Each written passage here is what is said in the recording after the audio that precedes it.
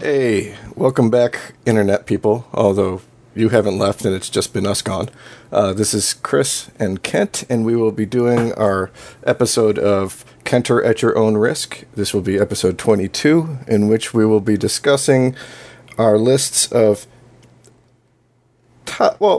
horror actors and actresses. Some will be the best, some will be underappreciated, some will be just ones that we appreciate.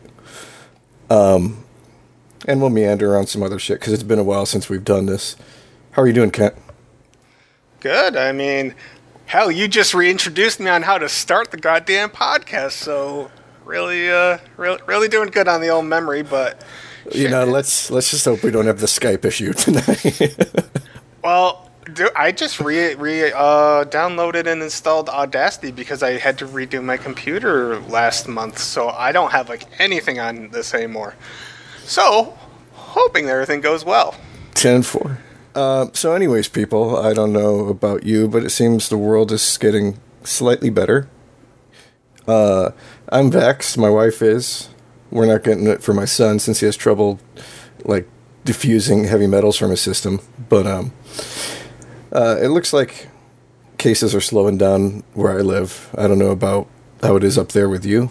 I mean, down here it's hot out and pretty sunny most of the time. I know my mom was saying that you guys had some cold weather kick back up a couple weeks ago. Oh yeah, we've had I think the last 3 days it's been nice and cool. I'm okay with it, man. Any day that I don't have to run the air conditioner, I am completely cool with it. Yeah, shit seems to be getting back to normal or normal-ish or however you want to. I don't know, I've been watching a ton of NBA since the playoffs began last week, so it's just weird to watch sports now with crowds again because I think I just started getting used to, the virtual sounds of an arena and now to have a crowd and already have people throwing popcorn and spitting at athletes, so yay fans! So, to piggyback off of things getting back into normal, my wife and I went out for I went out for the first time in about 16 months to do anything other than go to work, to the gas station, or to my once or twice a month game of D&D that I go to. We went out for our anniversary that occurred last November. So we went out to dinner, which sucked. Slight delay there. It was just the world. Anyways, I was sitting in the restaurant and I'm like, this is what people missed? This is what people were fucking going crazy while they were in their house for? I give them the benefit of the doubt, though. I don't know how it was in New York, but down in Florida, they were subsidizing unemployment by an additional $300 a week. So, everywhere you go, that you would typically see people making less money, the lower end of above minimum wage, down to minimum wage, they're all looking for employees because nobody wanted to work. I mean, and who can blame them? It's been better, but when shit first kicked off and who wanted to go to work to face a possibility of getting a disease that's going to fucking kill you? But anyways, I'm sitting in the restaurant and the service sucks. The food was good, but we drive from the restaurant to the theater, which is only about 2 minutes away. And as we were pulling up, I see this guy outside in the middle of the parking lot, right by his car. He's playing some kind of music, super fucking loud, but I'm far enough away that I can't hear what exactly he's listening to, just tell that he's listening to it.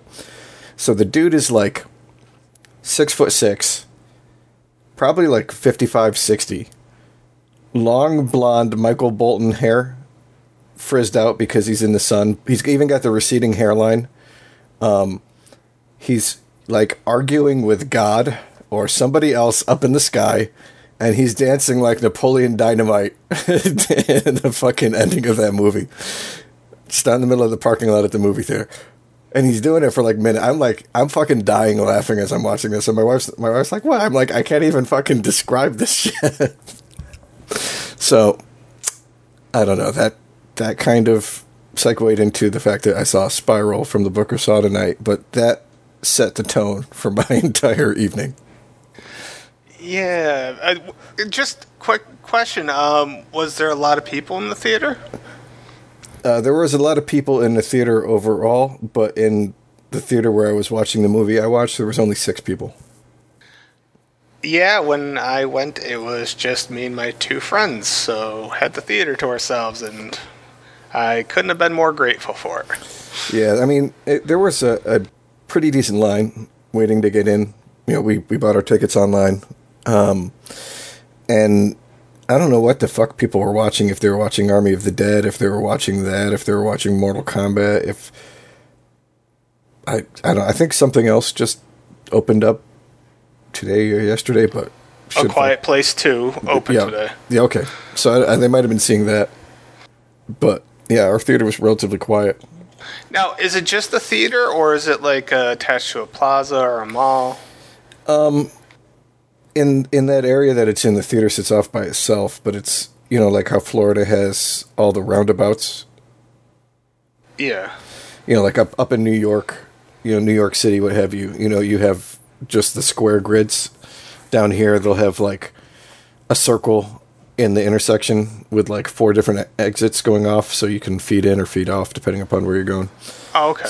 So there's like the movie's off one of those. There's a bowling alley with like a laser tag place and miniature golf and like a Duffy's on one of them, and then the other side it's like Outback, a Japanese sushi place, Chili's, TGI Fridays, Ruby Tuesdays, Longhorn. You know, so like a bunch of Friendlies. I'm like, how does Friendlies fit in? With a bunch of restaurants just around in that area, and then it's just off of like the main road that runs between like US 1 and Interstate 95, and there's all strip malls along that entire road too. So it's not like it's in a mall, but it's in a pretty well developed urban area. So I had this conversation just last night with my buddy Jay, and I want to ask you the same thing. It kind of goes along with this topic. How much longer are malls going to be a thing? Because, like, locally, like, you know, you remember Rotterdam, that don't really exist anymore as a mall. I don't know. I think a lot of places are just not. What's the point in the mall? So, do you think the mall exists, you know, in 10 years? I think it's gone. They're already struggling. You've got. It's just such a different culture. I mean, remember when we were kids and like going to the mall was the cool thing? You went to the mall to hang out. You went to the mall to go to eat. You went to the mall to like actually shop anywhere. The arcade, get shoes. Like getting shoes is still a big thing, but I think shoe stores will still remain maybe like in plazas or like in a strip mall type setting or like attached to a Walmart or something. But I just, you know, like you don't go to an FYE. I mean, toy stores, forget about it. But FYEs don't even exist anymore, do they? Oh, they probably don't. I thought they closed down as a company. Yeah. They probably don't. I mean, I'm just relegating myself to the past at this point. But seriously, like basically everything, you know, bookstores, what you know, very rarely succeed. Like most of them are going under. Hell, Barnes and Noble is probably going to be the last big entity lasting, and how much longer can they last? I don't know. Not very much. I mean, Amazon. You'll still have Walmarts, you'll still have grocery stores, but Amazon has put so many other businesses out of business. It's not even funny.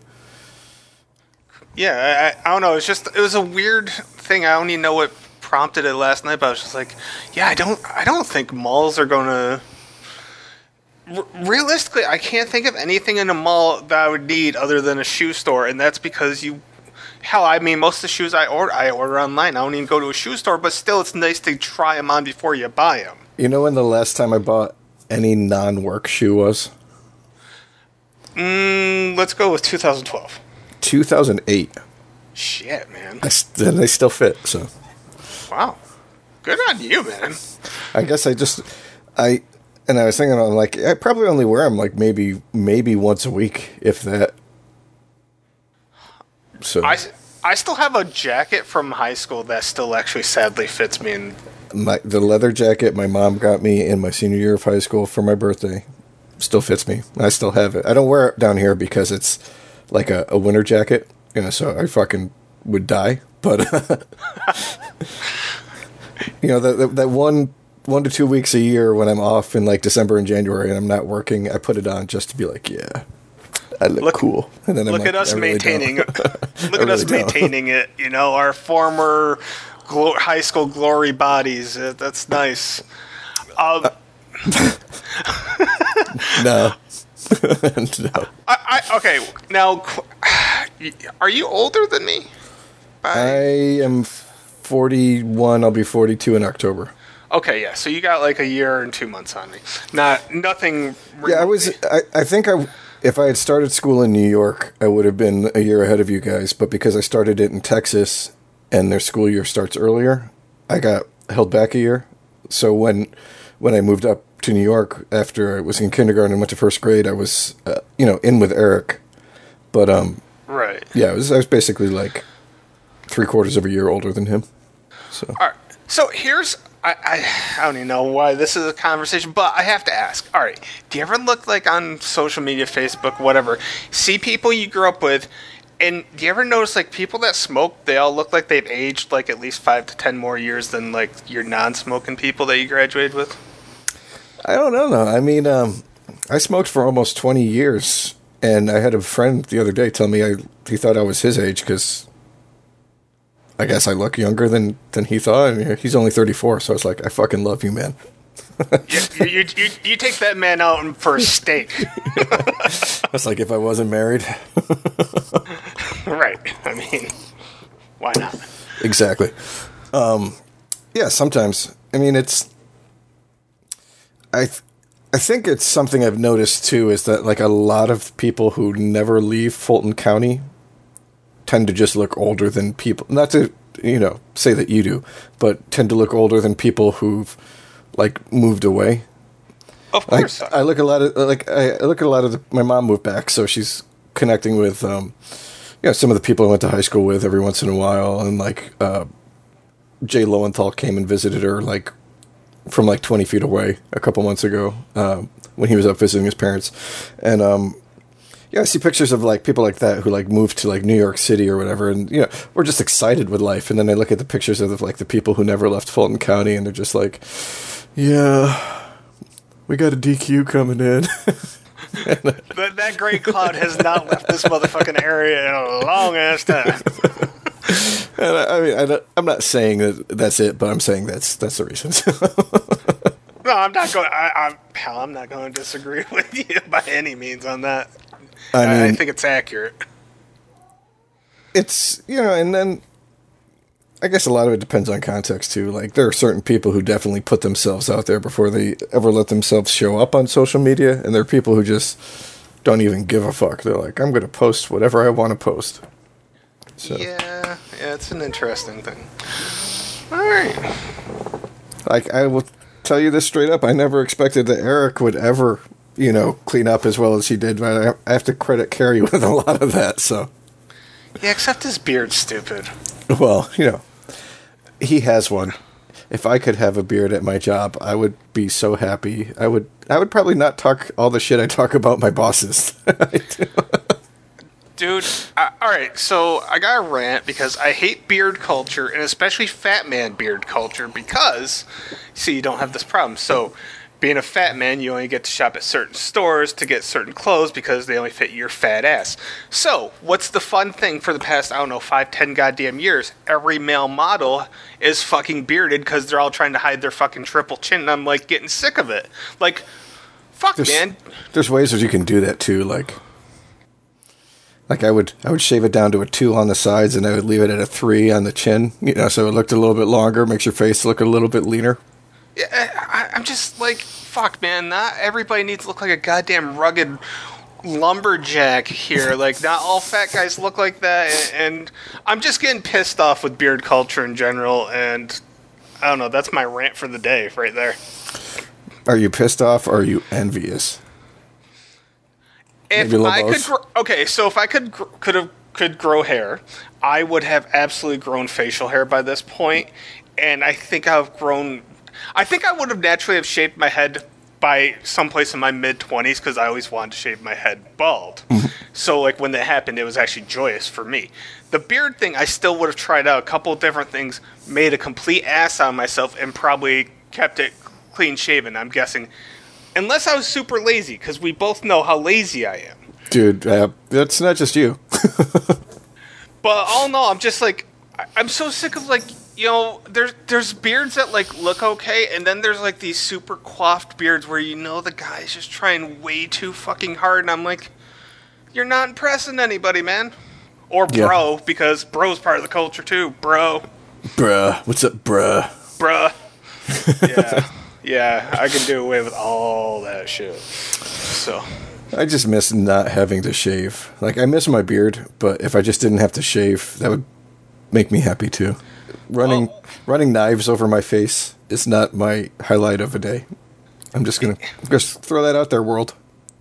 I mean, here's a little unknown Kent fact that probably a lot of people really don't know about me. I still shave every day because I get like 2 or 3 whiskers on my chin, and because I don't have any other hair, that shit drives me fucking crazy. So I do shave every day despite having fucking alopecia for the goddamn 2/3 of my life. Yeah. I did not know that, and I'm sorry. I feel your pain. See, I'm with you people, you dudes that shave. I'm fully with you. And even to the ladies, I once shaved my full body, believing, hey, if you shave it, it'll grow back thicker. Shaving your armpits and legs and stuff, not a fun thing as a dude or as a human being. I will throw out one more story about my life, and then we should probably get into what we were actually going to talk about. But when I was in Iraq, it was hot as balls all the time. The wintertime, and this was before the wintertime, it was around 80, 85 during the day, and it would get down to 40 at night, so it felt cold. But still, I mean, you're talking about the coldest time of the year. It's like what it is right now in the early summer in Florida.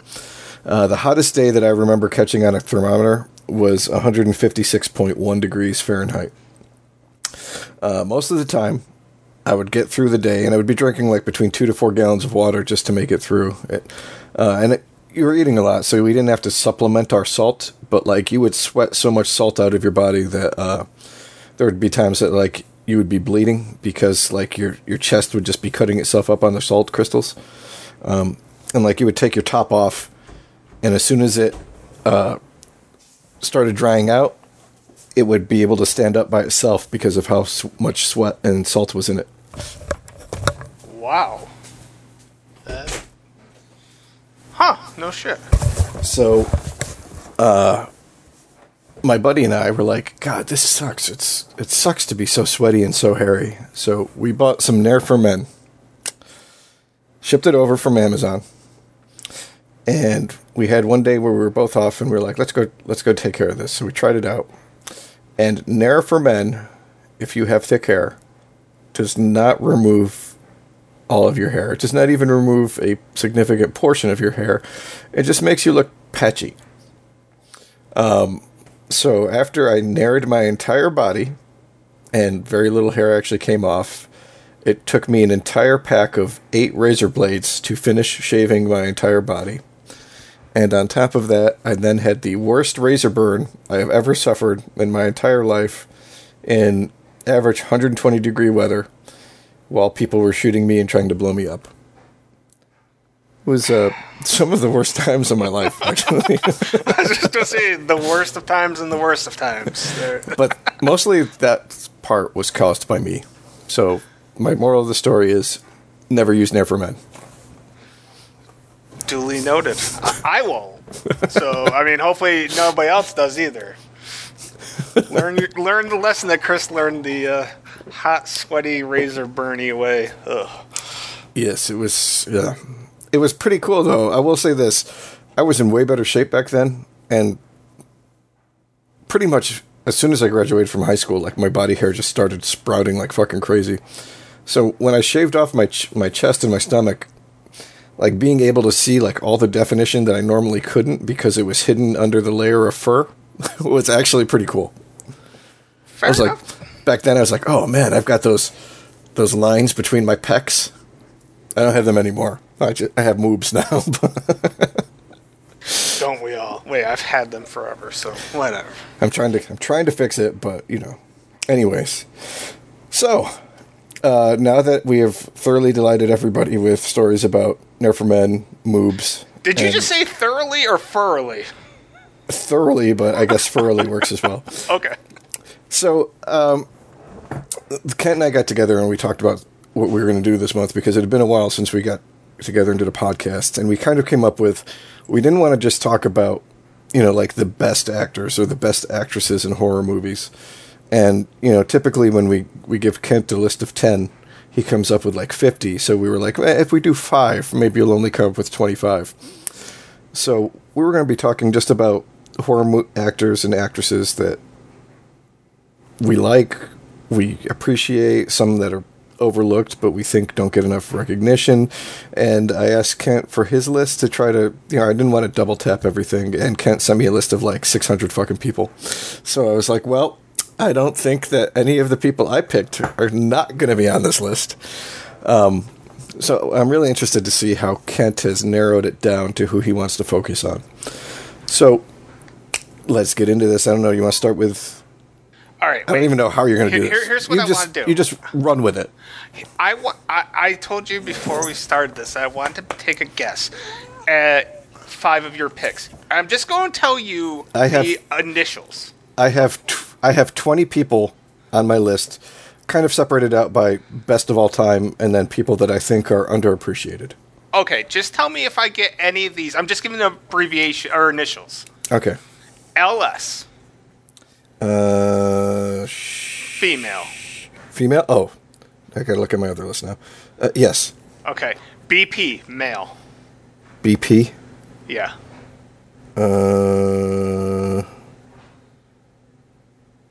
BP?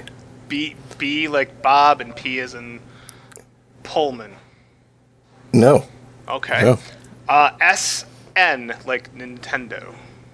For men? Yes. No. Okay. BD like bad dog. For men again?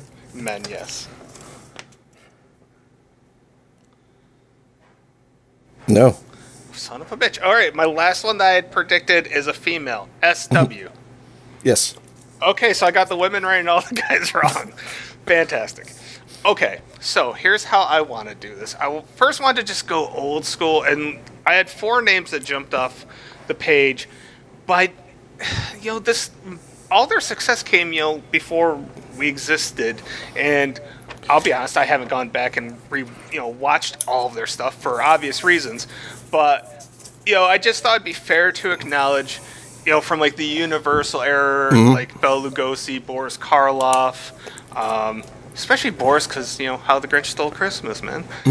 And then Vincent Price, my God, if you look at his IMDb page, it is absurd. Like, I just was like, nope, not going to do all this. Plus, he did Thriller. So, if I can interject, I know we just got you started. Yeah, go ahead. Yeah, like, on my best of all times list, we definitely have Bela Lugosi, Boris Karloff, Lon Chaney and Lon Chaney Jr., Vincent Price. To tag along with that, even though it's a little bit later, I segued into the Hammer stuff, and Christopher Lee and Peter Cushing. They just did so much in the genre, whether they were playing Dracula or Van Helsing. Sometimes the same person was doing both. And so, yeah, like you said, like, a lot of what we think about when we think about those movies now, not necessarily the Hammer, but the old Universal ones, seems kind of cheesy to our sensibilities, but, like, horror as a genre in motion pictures wouldn't exist without these guys having done the portrayals that they did in the movies that they did. I mean, I don't think that's even debatable.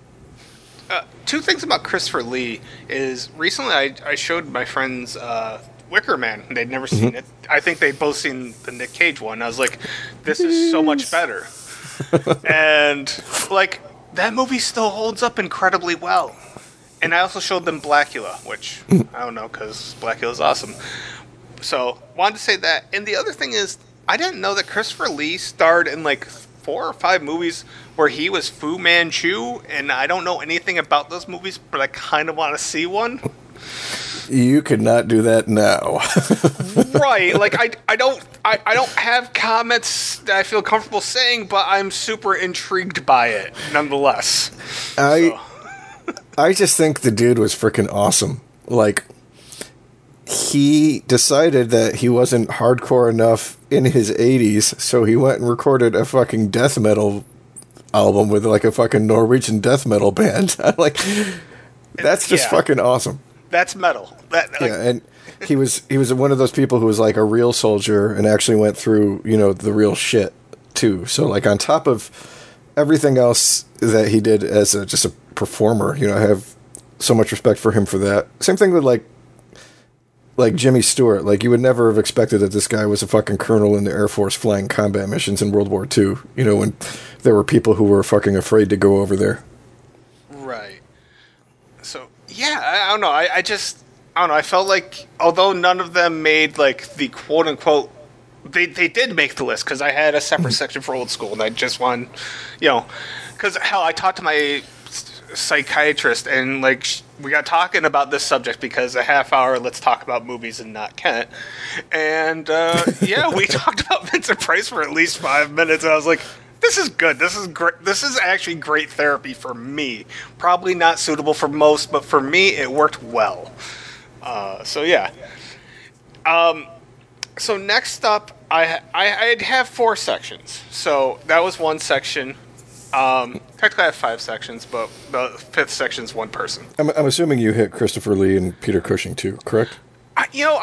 I completely forgot about Cushing. He was in my mind. It was as I was doing the Hammer stuff, and then I just didn't write him down. I knew I was going to miss stuff inevitably. So I got one that Kent didn't touch on. All right.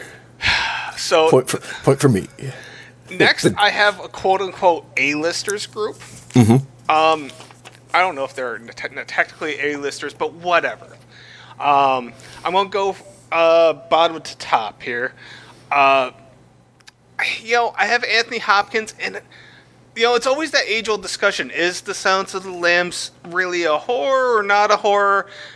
I don't know, but either way, he was in The Wolfman, The Right, Audrey Rose, Dracula, and he was also in Stephen King's Hearts in Atlantis, which, although isn't horror, is an amazing film. If we want to look at horror broadly, there's so many subgenres. I think anything that tries to scare you should be able to be classified as horror. Thrillers might not necessarily be dealing with ghosts or monsters, but I think serial killers can be some of the scariest things out there. I think some of the casual cruelty that people can portray is almost just as scary, but the fact that, there are people out there willing to do crazy shit to you personally, that I would classify it, and then everything else you listed on top of that, sad I didn't think of him. Damn, you can. All right. I had to include one of my favorite guys, David Arquette. You knew he had to be on my list. You know what? I didn't even think about. Okay, that makes sense. Yes. Scream, Bone Tomahawk, Eight-Legged Freaks, and a bunch of other shit, man. Yep. Kathy Bates, once again, is misery horror. Yes. Dolores Claiborne, maybe not. But she also did American Horror Story. She did the original Stand. And she was in fucking Titanic. A horrific movie. Yeah. So, James Woods. He was the star of John Carpenter's Vampires. He was in possibly the best segment of Cat's Eye. That's debatable. Yep. No, I think it's... Yeah, I think it was probably the best one. Right. He was the star of Cronenberg's film Videodrome, which is amazing in hindsight, and Straw Dogs, which I still haven't seen. The remake, yeah. Yeah. So he basically played himself in Straw Dogs, like super fucking racist. Yeah. That's great. Next up is a person I thought for sure you'd have on your list, Bill Paxton. I didn't even think of him. Oh, good. Well, I know you love for Aliens, and my love for Frailty. He also did Predator 2, Mortuary, Drain Dead, and he did an episode of Tales from the Crypt. I didn't even fucking think of it. Yeah. 2 points to Kent on that one. 2 points to Kent. I mean, you can understand why I suspected you'd have him at least. You know what? I didn't even. Well, I was trying to go for a little more obscure than him. So Sure, fair enough. All right, next up, I had Ethan Hawke. Although he's done like Daybreakers, The Purge, he did the scariest scene in Training Day.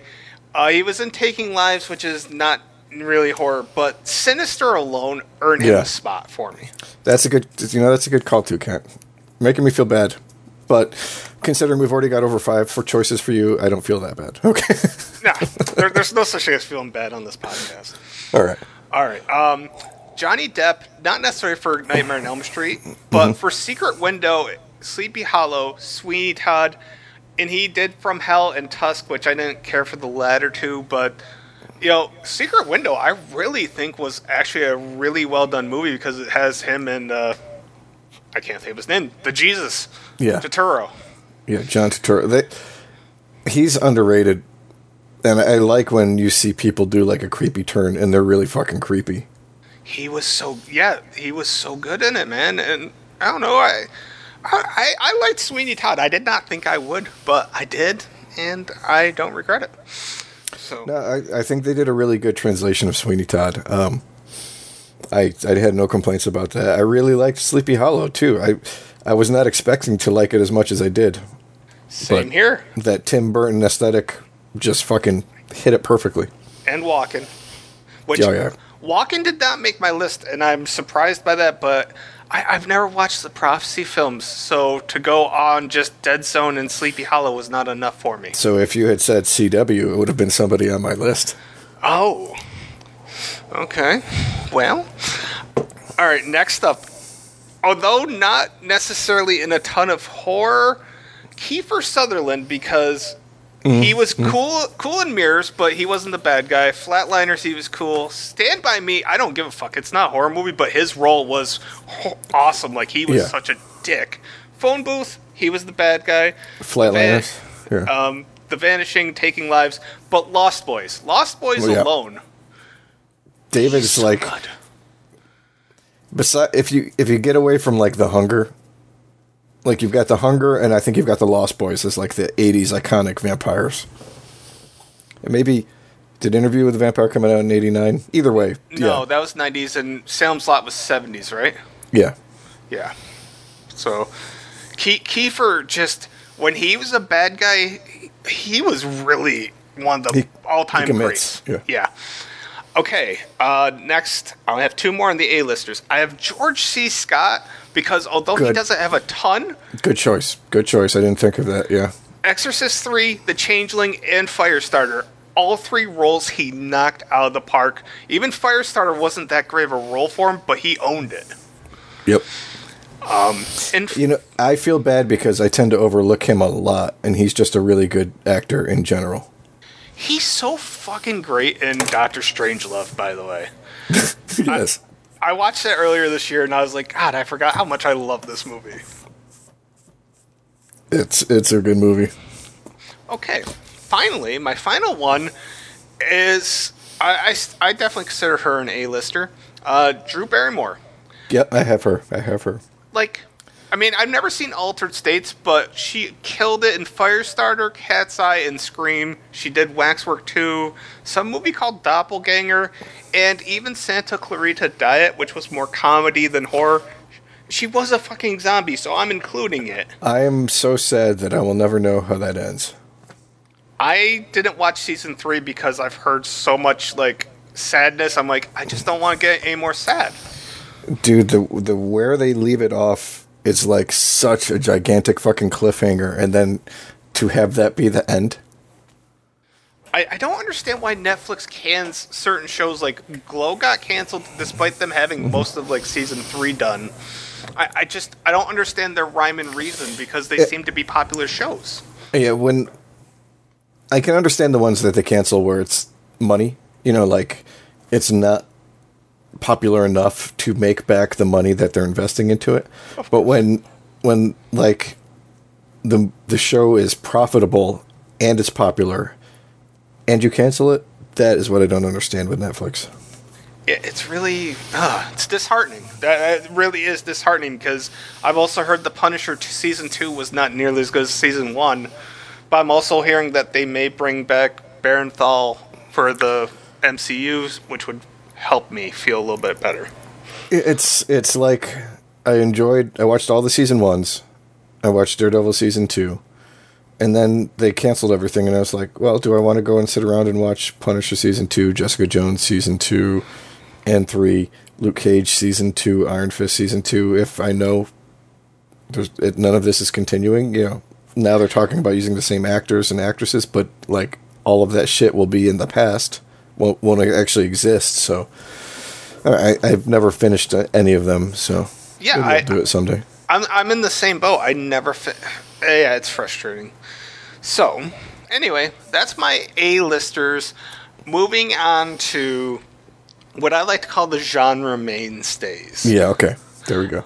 Okay, so, starting at the bottom yet again, I had Shawnee Smith because guilty pleasure, she was I don't know, I had a crush on her from The Stand. She was in the remake of The Blob. Of course, her role in the Saw franchise. And she's done, Carnival of Souls, Repo, The Genetic Opera, Grudge 3, 30 Days of Night, Dust to Dust. She's done enough to warrant it. But, I mean, basically her role in Saw. Actually, I don't have Tobin Bell on my list, which I know is surprising, but I don't. But I have Shawnee Smith. Only because Tobin Bell doesn't have that much going on aside from Saw in the horror genre. So, that's all I got for Shawnee. Here's a name that got a lot of acclaim from my buddy in the UK, Barbara Crampton, who was in... She first hit the scene with... oh, Jesus Christ, what the hell? The Reanimator movie. Oh, right? Yeah, okay. And now, more recently, she's done We Are Still Here, You're Next. She was on an episode of Creepshow. She just recently did Jacob's Wife with wrestler CM Punk and Larry Fessenden. She was on Channel Zero at one point. She did Tales of Halloween, which was a surprisingly good anthology. And Chopping Mall, man. Fucking Chopping Mall will always live on for me. So... all in all, she stands out really well to me as because I don't want to say that there's less females, but there are less females on my list. There just are, because if you look at horror, females are rarely the bad guy, and the bad guys are usually the ones that stick out in horror. Yeah, somewhat. I mean, I think it depends on the movie, but I would say like the usually, in my opinion, and this is just my opinion, I think that the heroines are better written than the heroes, typically. Maybe I'm wrong, but, like, for every Dewey you have, what, like 5 Sidney Prescotts? No, you're right. And then the villains typically just tend to be men. And the women who do really good in the jobs make them, stick out. I can think of a handful off the top of my head that are still fucking, freaky as shit, so. The thing, most guys, a lot of guys don't make it, there's always the final girl, but usually there's a guy at the end, but he always makes a stupid sacrifice or does something dumb that gets him killed. Men are written terribly in horror. They just are. I mean, hey, that's sexism, whatever, blah, blah, blah. No, it's not. Men are just written horribly. Women get cliched written a lot in horror as well. Like, horror writing in general is typically not the greatest, but it's fun as shit. Part of that's just because you can take, like, just a handful of $1 million and make something that can be profitable. So you don't really need to have good writing, great directing, great cinematography, as long as you have decent special effects and a unique idea. Right. Okay. So, next up, and this is the first of 3 things that I had to combine just because it made sense. I have the Conjuring couple, which would be Patrick Wilson and Vera Farmiga, because they both did Conjuring. Vera did a cool movie called Orphan, and she, of course, played the mom in Bates Motel. Patrick Wilson did Bone Tomahawk, Insidious, Prometheus, and In the Tall Grass. They belong somewhere. Did you ever see the movie Running Scared, the Paul Walker one? Yes, I love that movie. That's my favorite Paul Walker movie. the scene where she goes to rescue Olaf from the like child porn couple. Yeah. Is like one of the creepiest non-horror movie scenes that I think I've seen in a like any movie outside of the genre. Yeah, I mean, you know, just thinking about that reminds me of like the scene from Eyes Wide Shut with Tom Cruise trying to get the costume, and the guy's just like trying to whore off his I don't know, niece or whatever. Yeah. Like, yeah, there's some really creepy scenes that are not horror, but definitely the scene is in its own way. Okay, next up, inevitable. I have the Devil's Rejects trio plus Richard Brake because I just put this under Rob Zombie, quite frankly, because, you know, if it wasn't for the Rob Zombie films, most of their IMDb pages would be kind of minimal, but, you know, especially Sherry Moon. Yeah. Richard stood out in a film called Asylum Blackout, which I highly, highly recommend, but he also did, like, Hannibal Rising, Doom. He did a very entertaining film, not horror, but called The Sisters Brothers, which was great. Sherry Moon, like I said, she just did Rob's movies and Toolbox Murders. Sid, he did Bone Tomahawk, which, gosh, I like mentioning that movie. He did, you know, quite a few other... He did, like, Night of the Living Dead 3D, Hatchet 3, but he also did stuff like Kill Bill 2, Jackie Brown, The A-Team, Foxy Brown, a film called Black Mama, White Mama, Beware, The Blob, and he also did Diamonds Are Forever and THX 1138. So he's actually had a pretty cool career, not all horror. Like, he's had a cool career, I thought.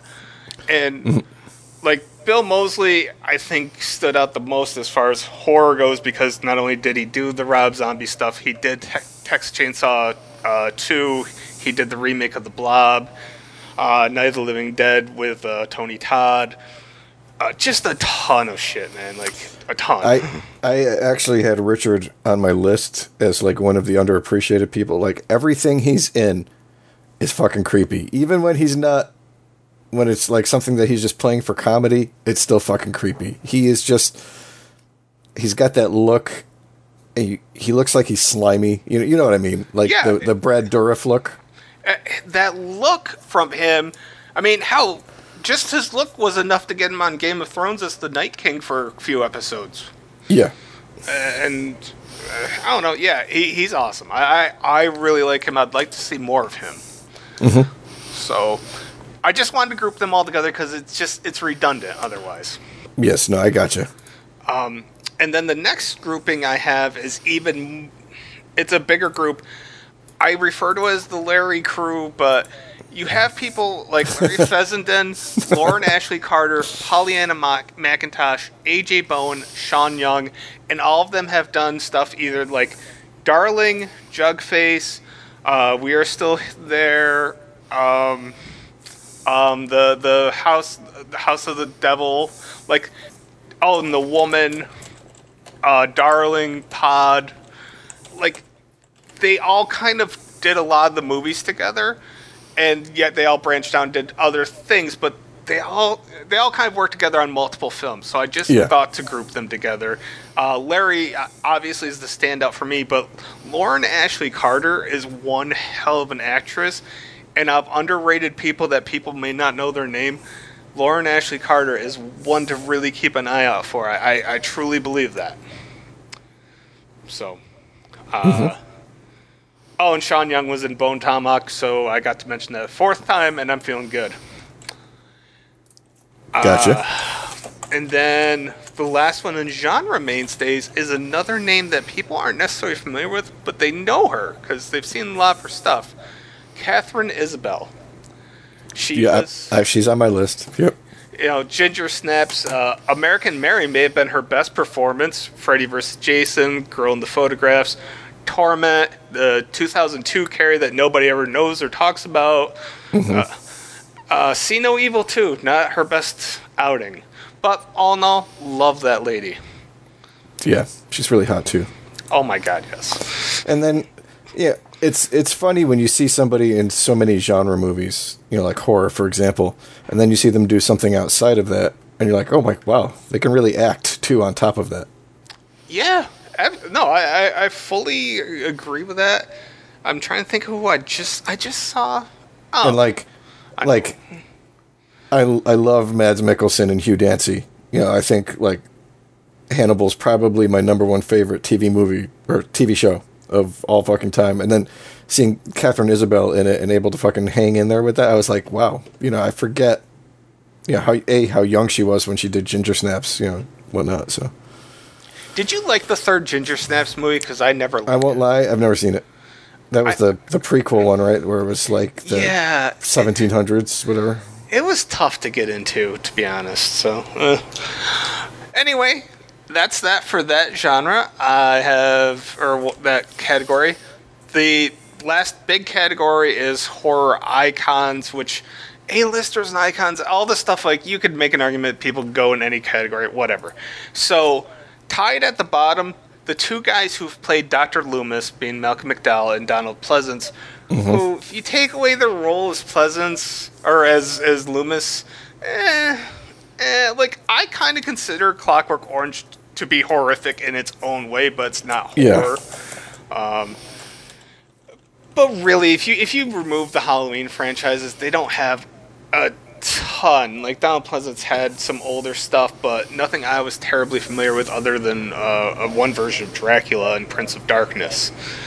So, I don't know. I just felt that they both deserved to make the list because Dr. Loomis as a character is fascinating in his own weird way.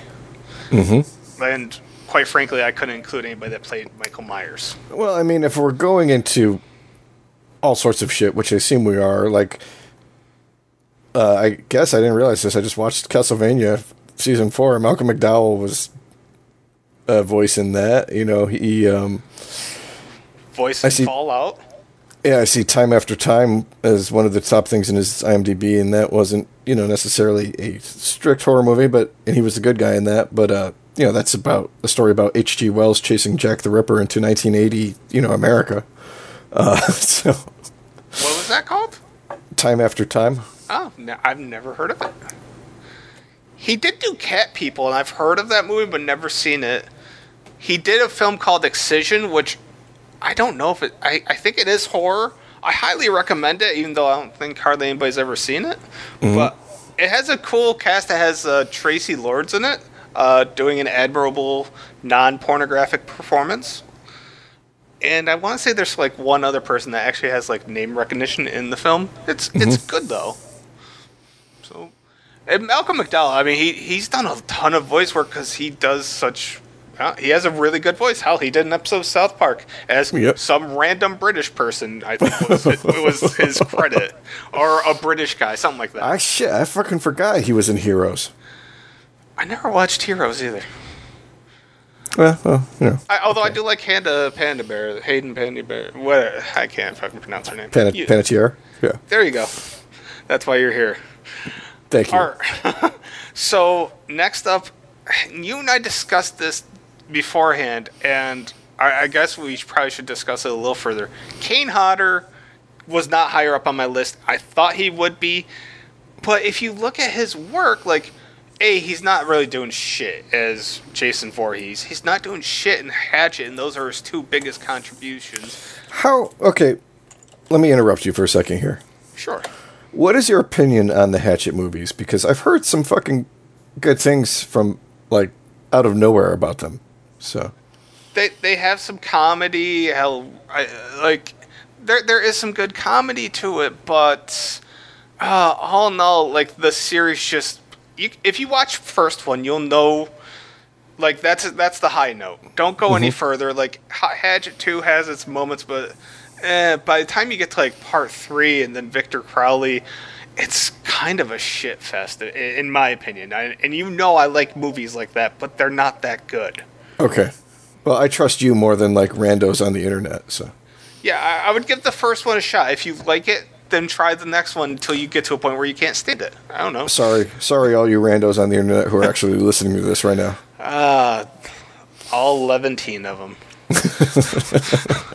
But I will say this, Kane Hodder was in Behind the Mask, The Rise of Leslie Vernon, and although he had a very small role at the Kruger house, I had to note that he's also responsible for a film that I really want to discuss next podcast if you're down with it. Might still be on Netflix. Have you ever seen Death House? I haven't, no. Okay, that's like the Expendables of horror film, and I don't want to persuade you one way or the other, but there was a ton of hype, and to me, I was iffy on the film. I need to see it again by myself so there's no outside influence. So that's why I don't want to say, it's good or bad. I need to watch it again. But yeah, like half the people on my original list were in Death House. And now I'm looking at the list, yeah. Yeah. A lot of people on your list were in Death House. Right. Yeah, so one other movie I kind of wanted to mention just because I happened to see it for one of my Oktoberfests. Robin Hood, Ghost of Sherwood. Yes, I watched a movie called Robin Hood, Ghost of Sherwood only because Kane Hodder was in it, and it was fucking awful. But entertaining in the most awful way. I was going to say, that sounds good, so... I had to watch it. It's really groan-inducing, but, yeah, that's horror for you sometimes. So, all right, next up, I had Adrienne Barbeau, and I didn't know that she did the voice of, like, the computer in the movie The Thing. Did not know that. I didn't either. And obviously she did the Creepshow film, which she was a shining moment in that segment. She did The Fog, Swamp Thing, and probably like 20 other damn things. She did a lot. Yes. But, everything she does, she really puts a lot of effort into, and I always feel that her performance stands out in one way or another, and I wanted to give her credit for that. I can't remember a ton of the characters in Escape from New York, but I remember her. Exactly. She's just, I don't know, she always finds a way to stand out. And that's important to me, I think. I think we are closing in on my tops, whatever. Anyways, next up, I assume top this 50. Is... she's on your list, Lin Shaye. She was the Ellis? Yep. Yeah. Yes, she was the Ellis. For obvious reasons. I mean, Insidious, even though I don't like it, I like her role in it. Some of the Nightmare on Elm Street films, Critters, a film called Dead End with Ray Weiss, The Call, The Grudge, Ouija, Midnight Man, Amityville, New Generation, so on and so forth. She's done a lot, and everything she does is pretty solid, and she did a film recently with Tobin Bell that I haven't seen, but I really want to. You know what makes me laugh, too, is I forget that Lin Shaye is Lin Shaye in the non-genre stuff. So then you see her in, like, There's Something About Mary, or... yes. Or, what was the Detroit Rock City? Yeah. And you're like, oh, shit, that's fucking Lin Shaye. I bet she's got to be a really, like... I want to hang out with her and Betty White, like, on 2 separate days, because I think I'd have really good time with both ladies. It would be really interesting to get a chance to, like, interview her. Right. She's got to have some incredible stories. And, I mean, she's the sister of Robert Shaye, and that dude has to have tons of freaking stories, too. So, I don't know. Yeah, she belongs on the list, and I almost put her higher, but... at the end of the day, I couldn't put her higher than my next one, which was Dee Wallace. Yep. That lady, she's so good. Cujo, Howling, House of the Devil, Hills Have Eyes, like Halloween, 3 from Hell, Critters, Frighteners, a ton of shit. Red Christmas, I don't recommend it, but I still watched it.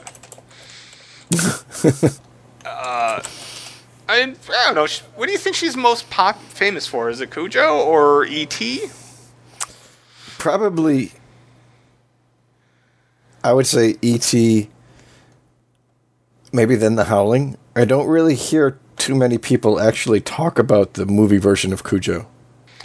I think that was her best acting was in Cujo, but probably E.T. She probably got by far the most exposure. I mean, E.T. was what, for like... up until Titanic, the #1 movie ever. It's the very first film I saw in the theater. So, and that Christmas, I got an inflatable ET that you could box with. Yeah. Really? Yeah, it was like my height, and like it was just inflatable, and it had like a little bit of like a sandbag thing on the bottom, so like you could punch it and keep popping back up thing. Yeah, that thing was awesome. So yeah, I had an ET Halloween costume. There was a lot of ET. I had an ET alarm clock. I really apparently loved ET. So, and then came the Atari game. Yeah. And that's a whole other horror topic for a whole other day.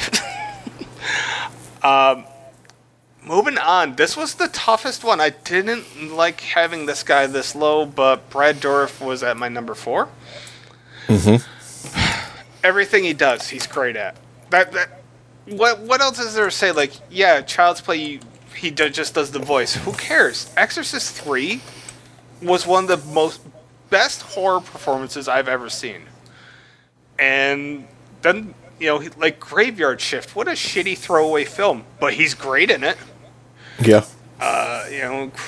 He does a lot, and I just love his take on everything.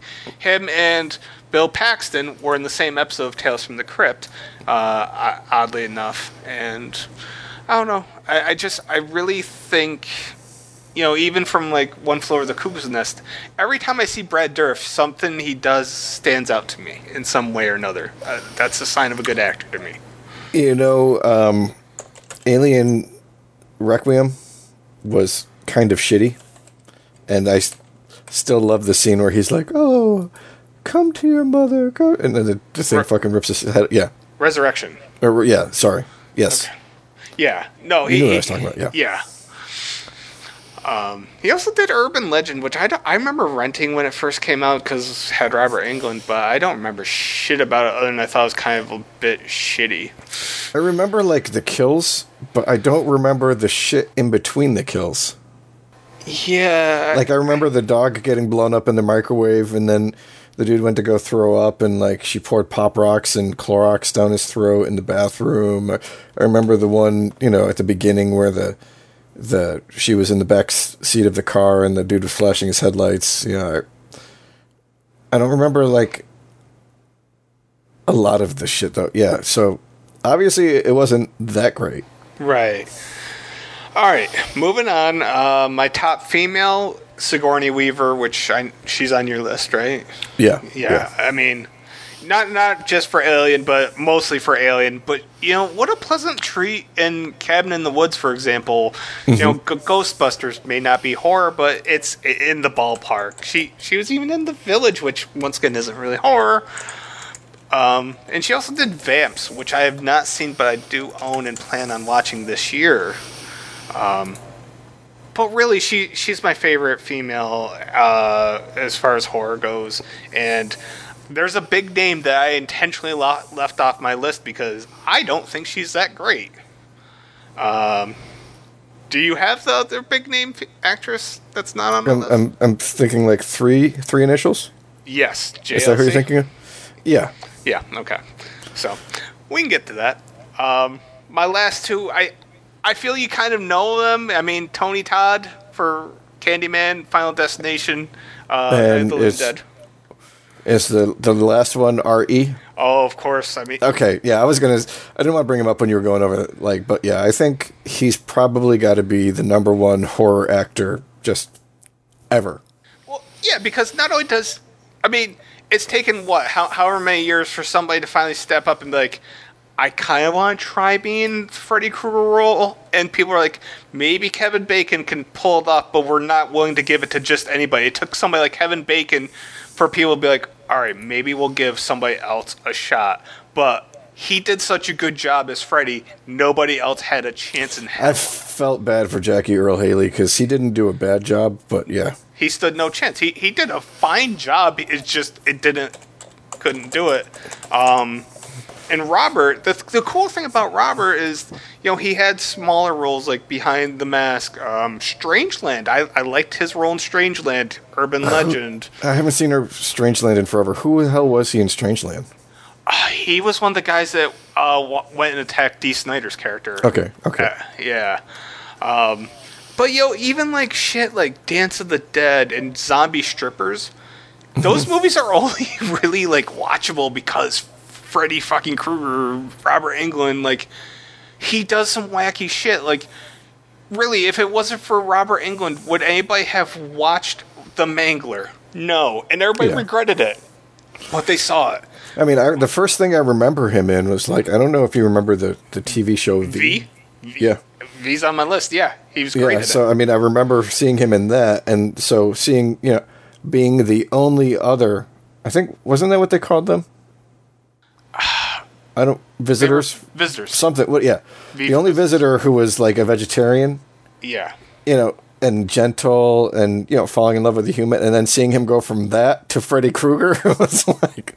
Yeah. I'd seen V. V was probably the first thing I saw Robert Englund, and no doubt, actually. I remember seeing that when it was kind of airing. My cousin was like, we ought to see this, and he was a little older, and, it was kind of the young, I don't know, I wasn't that old, and of course, cool cousin, sure, we want to fucking do shit, and God, V was great. Now, did you ever see Phantom of the Opera? I did see that one. That was pretty violent, if I remember correctly. I've never seen it, and I was reading on it. I was like, that does sound like something I would enjoy. One movie that I didn't mention with Tony Todd that I feel the need to give a shout out to is Sushi Girl.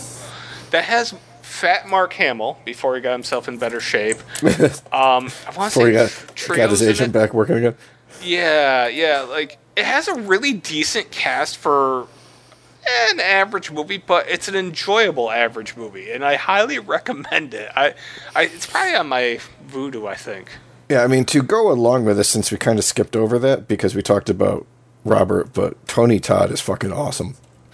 I love him. I love his voice. He's like Robert in that, like, anything he does isn't necessarily great, but he improves it just by being in it. Yeah, I mean, granted, the original Candyman was great. He added to it. He was the only good thing about the sequels, because those sequels were terrible. And, like, I expected nothing out of the remake of Night of the Living Dead, and he was really good in the main role there. I can't think of the character's name. All I can think of is Morgan Jones, who played that role. Anyway, yeah, Tony Todd's so cool that I still plan on getting a tattoo of him this year. So that's how high I think of Tony Todd. That's pretty cool.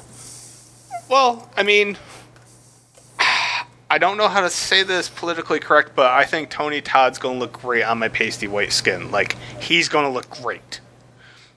Just saying. I would love to see the tattoo when you're done. Yeah, I'm just saying. Unless it's somewhere that I don't want to see, in which case, then, yeah. Well, it's going to go on my right bicep, I think. Okay, that's doable. I would look at your tattoo there. Yeah, I want to get like a full standing Candyman with Bloody Hook and maybe like a couple bees, but I'm not sure about the bees if they'll show up on that small of an area. Yeah, I guess it would depend on what size you're doing.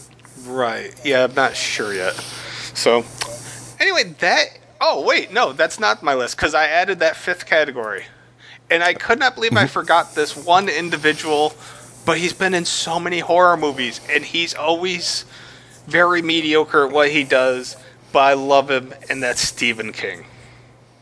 He's in so many of his movies, and he's great. Really is, yeah. He was great in Creepshow. He's like the Stan Lee of horror movies. Right, like, I don't know, aside from Creepshow, yeah, he didn't have many great roles, but like, in Maximum Overdrive, honey, this thing just called me an asshole. Like, I don't know, he's just entertaining as hell, like, in his cheesiness. So, that was my fifth category. And after all my research, that is my list. I have a much longer list, but I'm not going to share it. Okay. I appreciate it. I think everybody listening appreciates it. I'm just fucking with you. All right.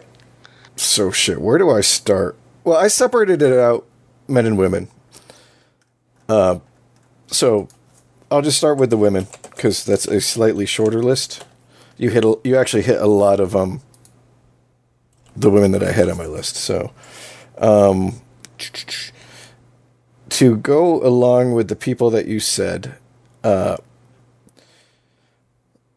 would add in old school Jamie Lee Curtis. And I mean, yes, I think she gets more praise for Halloween than she should. But, I mean, she did do other stuff on top of that. Prom Night, you know. She was pretty ubiquitous in the 80s. So, I'll give her some credit for that. She was popular, and she did what she did fine. My biggest gripe, and it's not even fair to her, I'm just so sick of everybody telling me that she's like the greatest scream queen in horror, and I just don't agree with that sentiment, but I appreciate what she's done. I do. I still think her dance scene in True Lies is tremendous. Yeah, she's really funny, too. I mean, I enjoy that. I'm looking forward to seeing her in the Borderlands movie when it comes out. Oh, did you see her in the most recent Halloween? I did not. I haven't seen that yet, actually. She was I kind of want to see like a double feature, like when Halloween Kills comes out.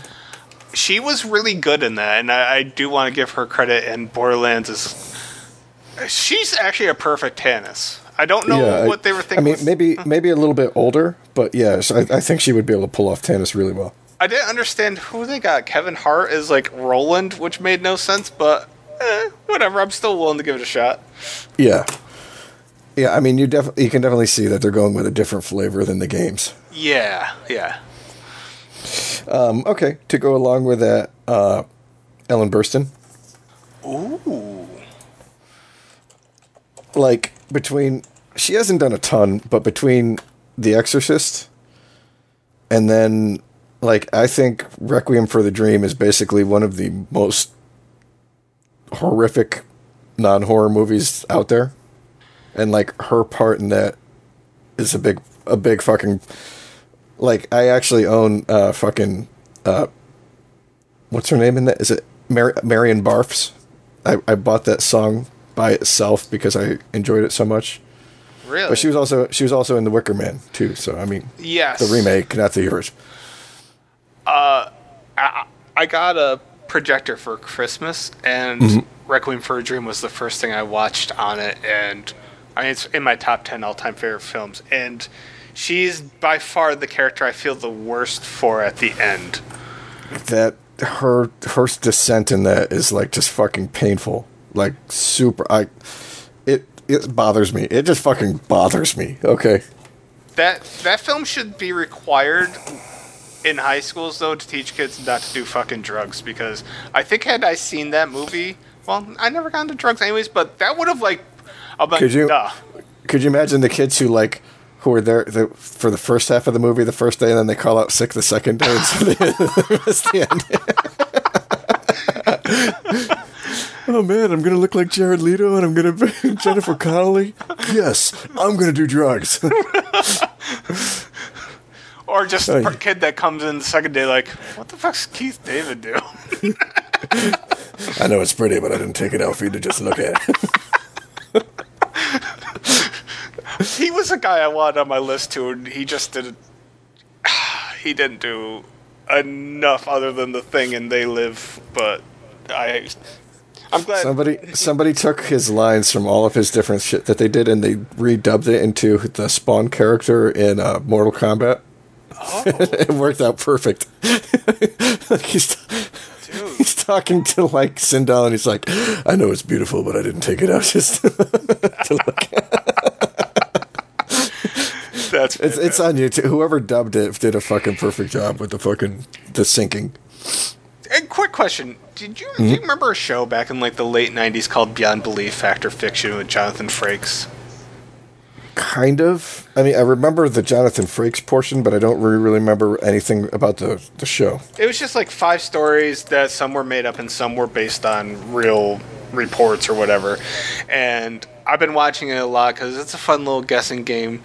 But I'll have to send you a YouTube video later that I can't really explain on here that'll make any sense or be funny. You'll see it. Gotcha. Interesting. All right. To go old school to Janet Leigh. Janet Leigh. Yes, she was on my list at one point. yeah, between Psycho. yeah, Psycho and shit. What else was she in? Off the top of my head, yeah, she. I was like, that's a really good. The Fog. Did you like The Fog though? Like, or was it just fun to see all these people that you knew? Because I didn't really care much for The Fog, but it was kind of a fun watch. Yeah, it's Night of the Lepus. I forgot about that one. Killer rabbits. It's It's funny because you see like these movies that came out when you were young or before you were born, and like people are like, "Oh, it's so good," and then you watch it, and you're like, "Well, maybe it was." But that doesn't seem like it now. But yeah. Also, that was something I wanted to bring up. I didn't include shit for Hitchcock films because, I was confused on Hitchcock. Like, a lot of it was suspense slash thriller, and it was like, I know I can make the argument, but I didn't include it, and in hindsight, I mean, I'm glad I didn't because my list was long enough, but it was something that I definitely wasn't sure whether to include or not. Yeah, I got you. Yeah, I don't know. It's hard to... if you had chosen it, I wouldn't have said anything. If you didn't choose it, I'm not going to fault you for it. It's something you can make an argument for. That's best I can say, no doubt. All right, so then we get into my, I guess, slightly more modern version. So this would be my list. None of them are necessarily what I would say. Maybe one for my top people, but all right. Jennifer Jason Leigh. I was like, I think the majority of the stuff that she did that I would consider horror is more along the lines of thriller, but between Single White Female, Dolores Claiborne, I don't know how you want to classify The Woman in the Window. What do you feel? Amityville, The Awakening. What about Hateful Eight? Like I don't know. I would probably not classify that as horror, but like what they did to her and like the shit that she did was pretty fucked up in that movie. It was the spiritual successor to The Thing in the weirdest of ways, and that's why I'm like, it kind of... The Machinist was kind of on the line too, I would say. I've never seen it. Always meant to. Same thing like Existence. That's a Cronenberg, so I mean you can... Yeah. What about, like, how would you classify The Jacket? Like, I think that... Is that the one with Brody? Yeah. I've never saw it. It kind of... I think it wanted to be, like, a updated version of Jacob's Ladder, but, like, maybe harder to piece together than that. Yeah. So... I don't know. Honestly, I had her on my list and I got rid of her. I did. And then she was in The Hitcher too, so that right there should... The first one. See, like, a lot of people say Dolores Claiborne, like, does it... It's a Stephen King, but it's not... I don't know if we can really classify it as horror. There's a lot of horrific things that happen into it, and yeah, that gives me enough leeway to say it's close enough. Mm-hmm. But yeah, I really like her as an actress. I think she's really gotten... I don't know, she's kind of almost gotten better with age in some ways. Well, I think, I would say like a lot of people in that time period where she came out were just getting cast based on their looks and maybe their ability. And it's nice to see the ones who can progress. Like her performances have definitely gotten better. I would agree with that. All right, to go on to a slightly different person, I had Essie Davis from Babadook and some other shit that I've seen. Give me a second to get the names. There was one with like a fucking mutated killer cow. That was actually pretty disturbing. I'm kind of mad that I didn't think of her. Yeah, so, I mean... Babadook is one of my screen names for a wrestling forum I go to. Is it really? I love Babadook. It's a great fucking movie. I like it. I can't fault anything about that. So there. Yay, one that I didn't think of. I'll take that. Good job. Rheta Mitchell. I did have her on my list. Okay. I was like, all I could think of was like a couple of things, and then I was like looking at her IMDb biography, her filmography. I mean, if you want to be like, Pretentious. correct English. And I was like, wow, she actually did a pretty decent amount of horror stuff. Silent Hill. Not necessarily. Yeah, Silent Hill, The Darkness, Pitch Black. Pitch Black, Man on Fire, which isn't horror, but still a great movie. The Crazies. I forgot that she was in that. I really like that remake. That's actually why she was on my list initially, and I'm like, oh yeah, she did Silent Hill, and goddamn it, like I love The Crazies because I had Timothy Olyphant originally on my list too for Scream 2 and Crazies, but it just wasn't enough. Yeah. So I was like, oh, okay, I'll throw her name in the hat. Melissa George. Was she in the remake of Amityville with Reynolds? She was. She was also in a movie called Triangle, which was pretty good, and 30 Days of Night. Was Triangle like a miniseries or something like that? Because I swear I just saw something about Triangle today.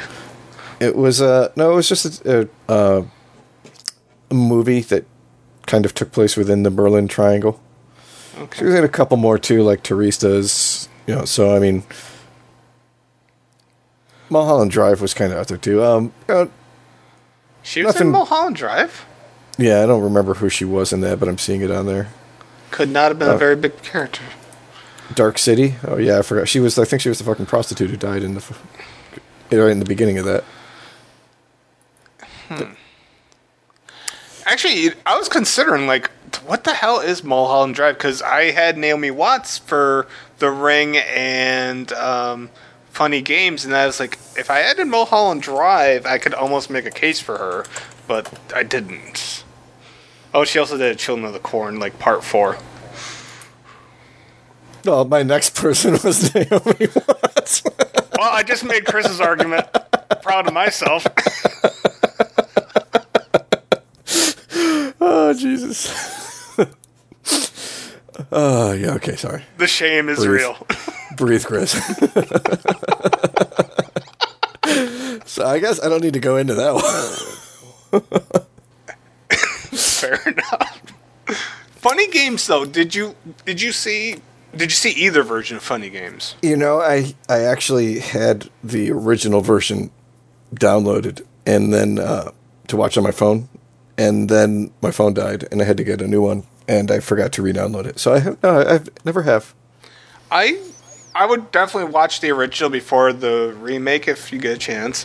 They're basically the same damn thing, but I don't know.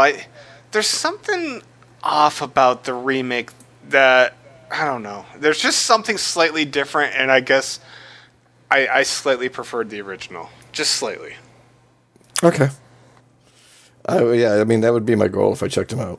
I haven't heard people say bad things about the remake, but I've heard people say great things about the original. Yeah, well, yeah, the original's going to get more hype, but, I mean, it is almost a shot for shot, so. Okay, well, to go along, to kick over to men, and go along to people that you haven't talked about. Let me see. What order did you go through? Like old school... Old school, then A-listers. A-listers, yeah.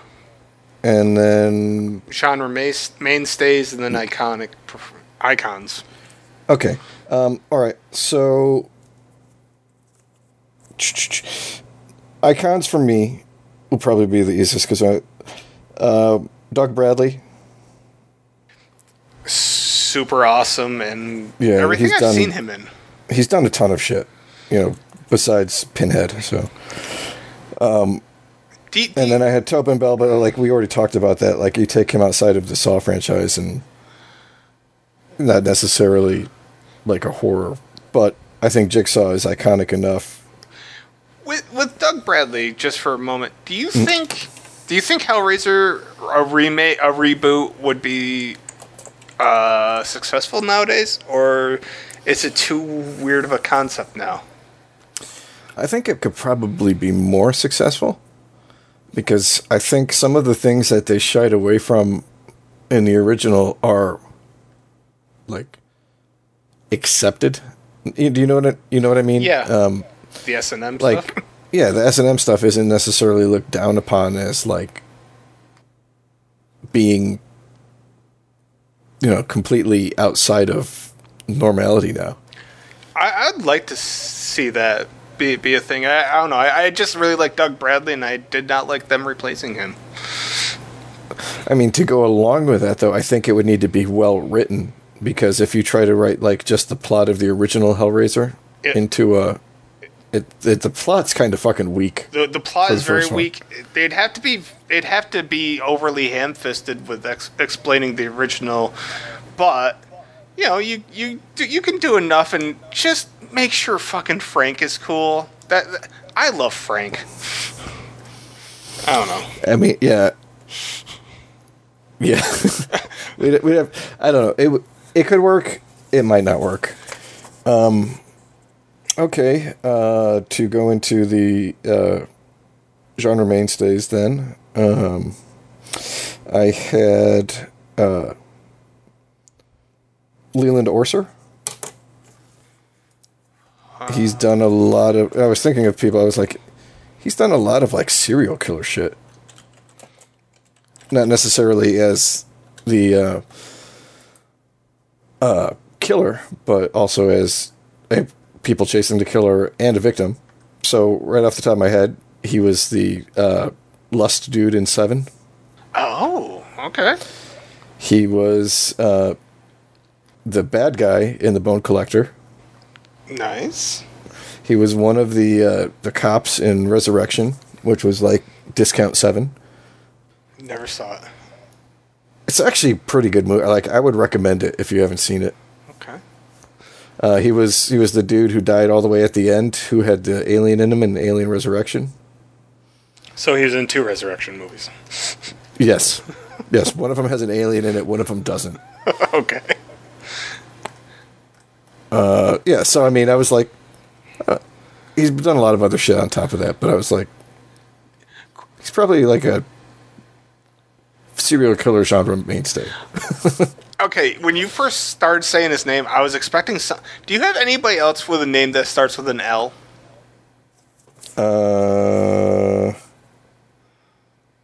I do not, actually. Okay, see, I was for some reason, we just talked about Doug Bradley, and I'm like, I wonder if he has Lance Henriksen on his list. Fuck! That seemed like a guy. That would have, yeah, he should have gone right on with Bill Paxton for me. Yeah. I didn't even fucking think about it. Yeah, okay, Lance Henriksen is on my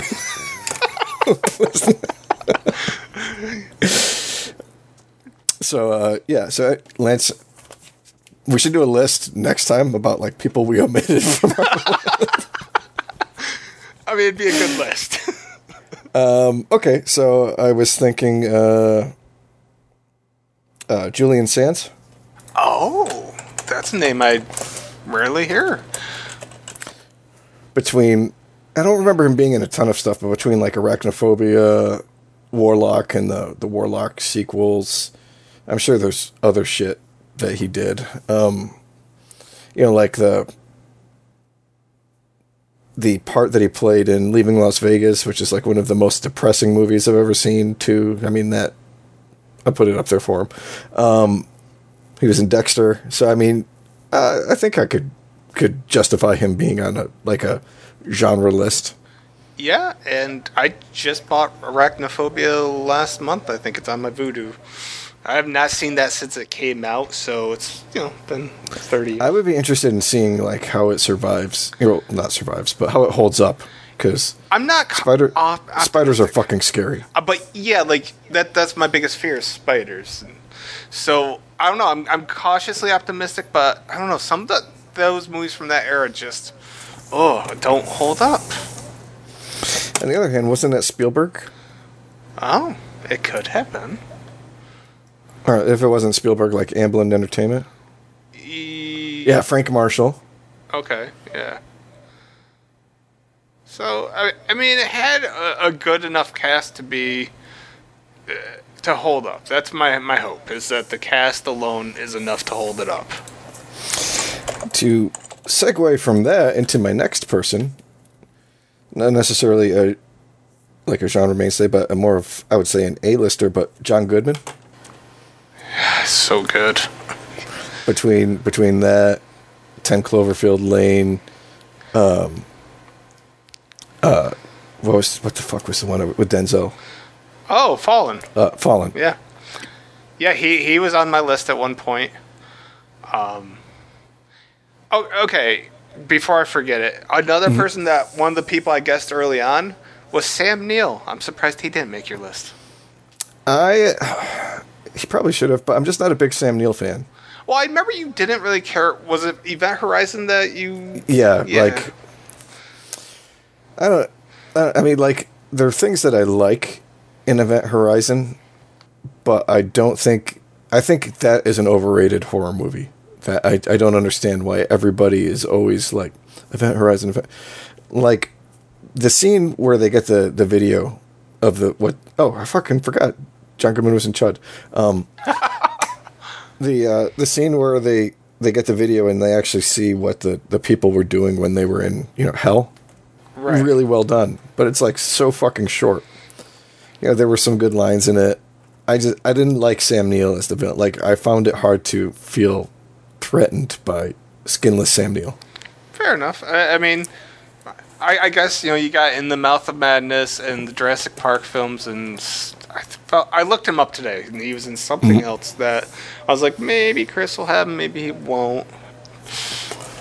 All right.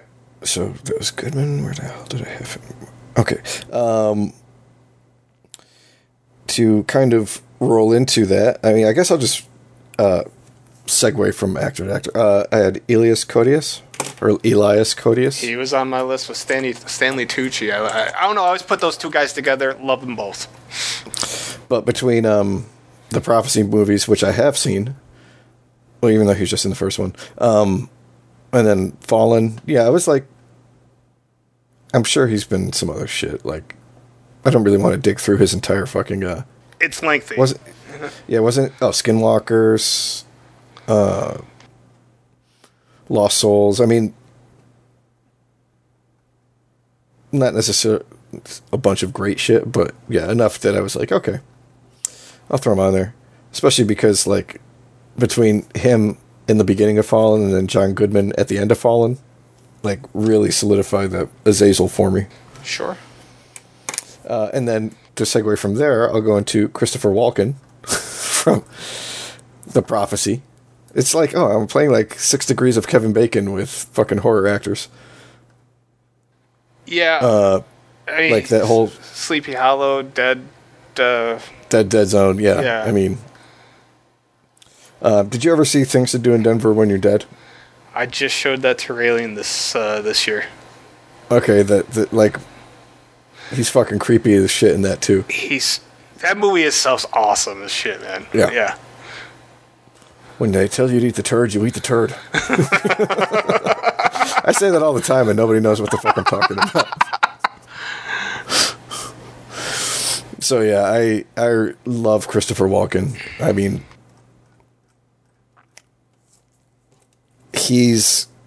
I like him as an actor, and I like him as a person. Like, everything I've seen about him,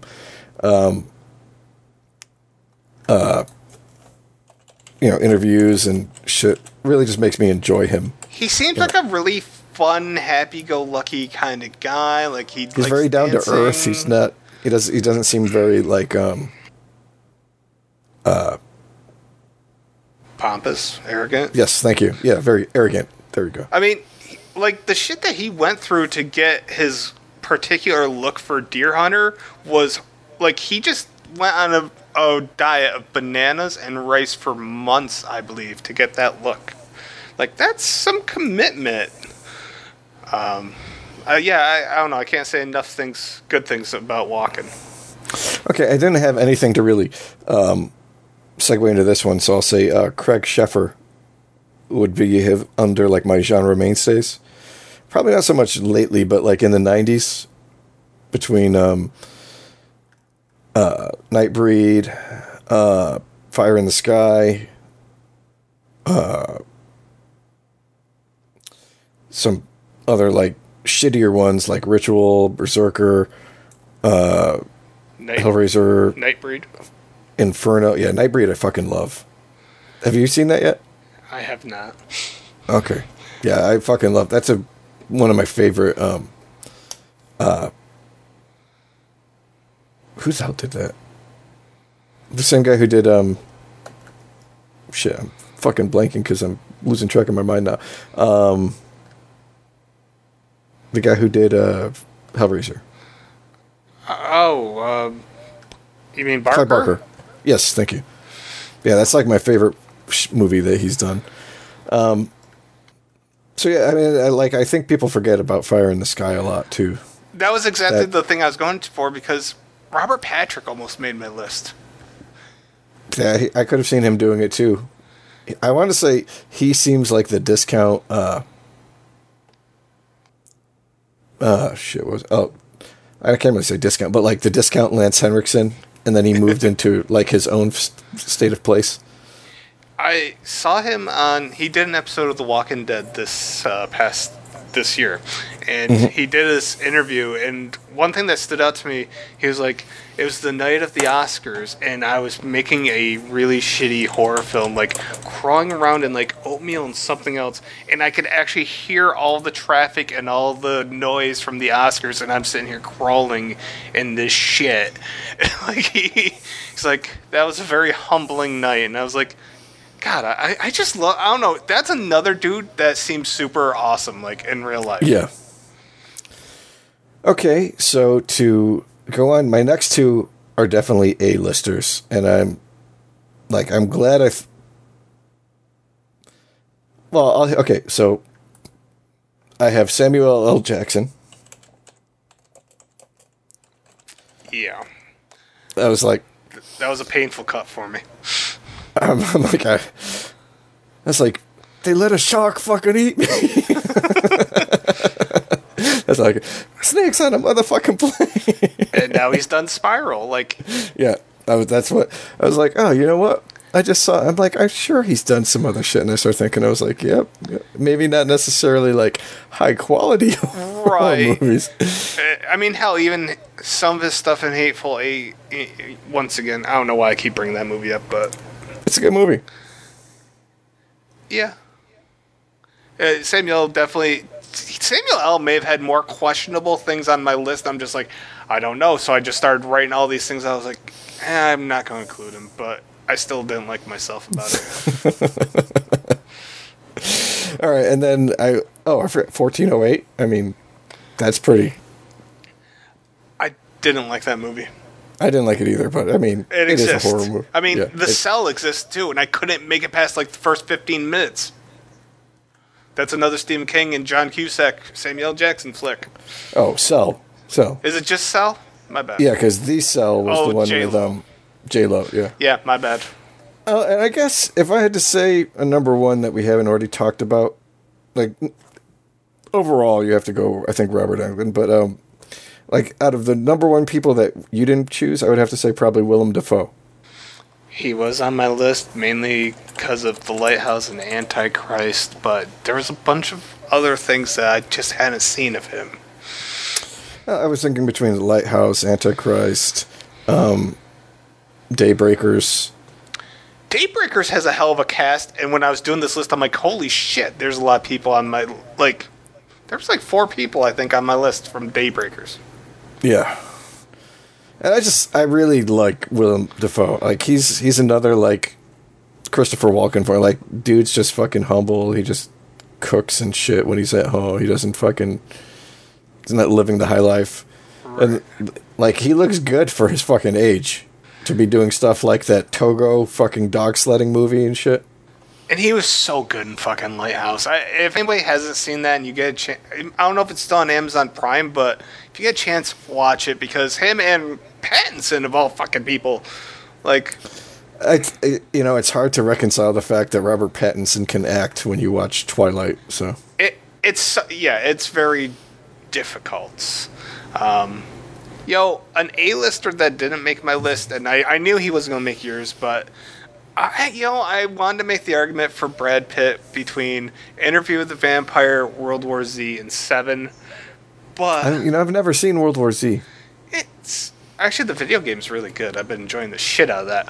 But, with that being said, the movie's okay. Like, it's a zombie film. It's probably nothing more than a 6, maybe out of 10, but it's fun. Oh, you know what I also forgot, for Willem Dafoe, was... Shit, what the fuck was I just looking at? Oh, he did Existence, which I guess is kind of on the board, but Shadow of the Vampire. Yeah. I've never seen, maybe I've seen Existence, but I don't think I've seen Shadow of the Vampire.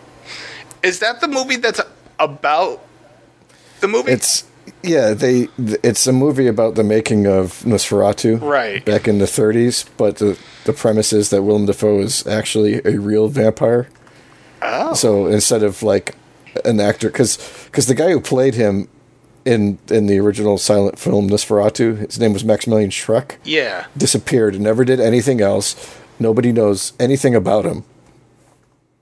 I don't know. Maybe people have found shit out since then. Do you think it was just like a fake name? Maybe. And he just it could have been. It could have been. I mean, and that was also pre-World War II. So who knows if he made it through. Right. All of the purges and shit that were happening in that time period.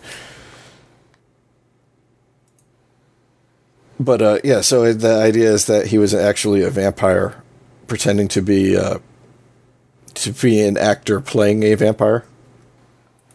I think I would like that movie. It's not great, but it's fun to watch once. Like, he's really good in it. John Malkovich is really good in it. And I'm not a huge John Malkovich fan. So, really? I like some things he does, but I think Malkovich has a tendency to play Malkovich. I would totally agree with that. Because when I see him in anything, I'm just like, oh, Cyrus the damn virus again. It's I can't even do it right now. So there are times when John Malkovich playing a role is perfect for that role, and then there are times where he's like Man in the Iron Mask. He is not a good choice for one of the Three Musketeers. No. I'm gonna throw that out there. He was great in Rounders, though, with that awesome accent. That's a guilty pleasure movie if there ever was one. I love that movie to bits. I don't know if it's a good movie. I know it brought back all the poker craze, but I still don't know if it's a good movie. But god damn, that movie's pretty deep with talent. Yeah. I liked him in Red. I think he worked in Red. I just purchased Red 2. Never seen it. I only saw Red once. No, Red 2 was good, but not as good as the first one. As is, tradition. So, that is my list. I think between the two of us, we've pretty much covered, like, a shit ton of fucking people. Pardon my language. One guy we didn't get to, and I know why we didn't include him on the list, but I still feel bad about it. We never did do Jack Nicholson, and yes, he did do Wolf, but really, aside from The Shining, most people are going to be like, well, why, but he was just so fucking good in The Shining that I'll tell you the truth, too, like, a lot of the shit he did Witches of Eastwick, too. A lot of the shit that he did that he's really famous for came out before I was old enough to really watch. Right. Like Batman was probably the first thing that I would have been like old enough to be allowed to watch that he did. But like going back and watching some of his shit was fucking amazing. Like One Flew Over the Cuckoo's Nest, Chinatown. But I was old enough that when Wolf came out, for whatever reason, my uncle took us to see it. I really liked that movie. I still like that movie. I need to watch it again because I I don't know. I felt it was okay when I saw it, but I didn't have good taste in movies when I was younger. I fully admit it. So there's a lot of movies that I think. I mean, dude, it took me 3 times before I was like, oh, I get Pulp Fiction now. I don't think Wolf is a good horror movie, but I think Wolf works as a good drama and relationship movie. Fair enough. Yeah, I don't know. I really like Jack, and I wanted to include him. I'm realizing a female we missed, and I completely understand why we would have missed her, but Shauna McDonald, she did The Descent. Okay. And Nails and Howl. And Nails and Howl are great, well, very good horror movies for what they are, and I hate Which one was Howl? Howl? Was that the one on the bus? Train. Or the train? Yeah. Okay, yeah, that was a pretty good movie. The effects were a little weird on it, but... Yeah, it was good for what it was trying to do, and I can't imagine the budget was all that great. And same for Nails. I thought the story that it told was pretty good. Once again, I imagine the budget wasn't that great. The Descent's the only one, but that's probably her most famous one. The beginning of The Descent really turned me off. I don't know. I don't know which beginning of a film I hate more. The beginning of Descent or the beginning of Death Proof. Why do you have to choose? I don't have to choose unless there's a gun to my head. And even then, I'm not sure if I'm choosing. You know, we probably could throw Sean Pertwee in there, too. Between Dog Soldiers, Event Horizon, Howl.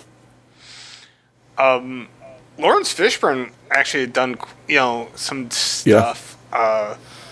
But, I didn't know, I've only seen bits and pieces of The Colony, so I don't know if that was even just straight up sci-fi or if there was horror elements to it or not. Or I really don't know. Yeah. Okay, so kind of moving on. Yeah. I already let you guys know about the crazy dancing Michael Bolton half naked dude I saw dancing outside of the theater where I saw Spiral tonight. And I guess you saw it a couple weeks ago. So, this would be a great time to do an intermission so I can cut this into 2 pieces. Sure. I need to get a refill and pee as well. So we're going to break right here for episode 22. Hey. If you're gonna listen to this, make sure you come back immediately afterwards to hear part B. If you're not, see us next time in episode 23.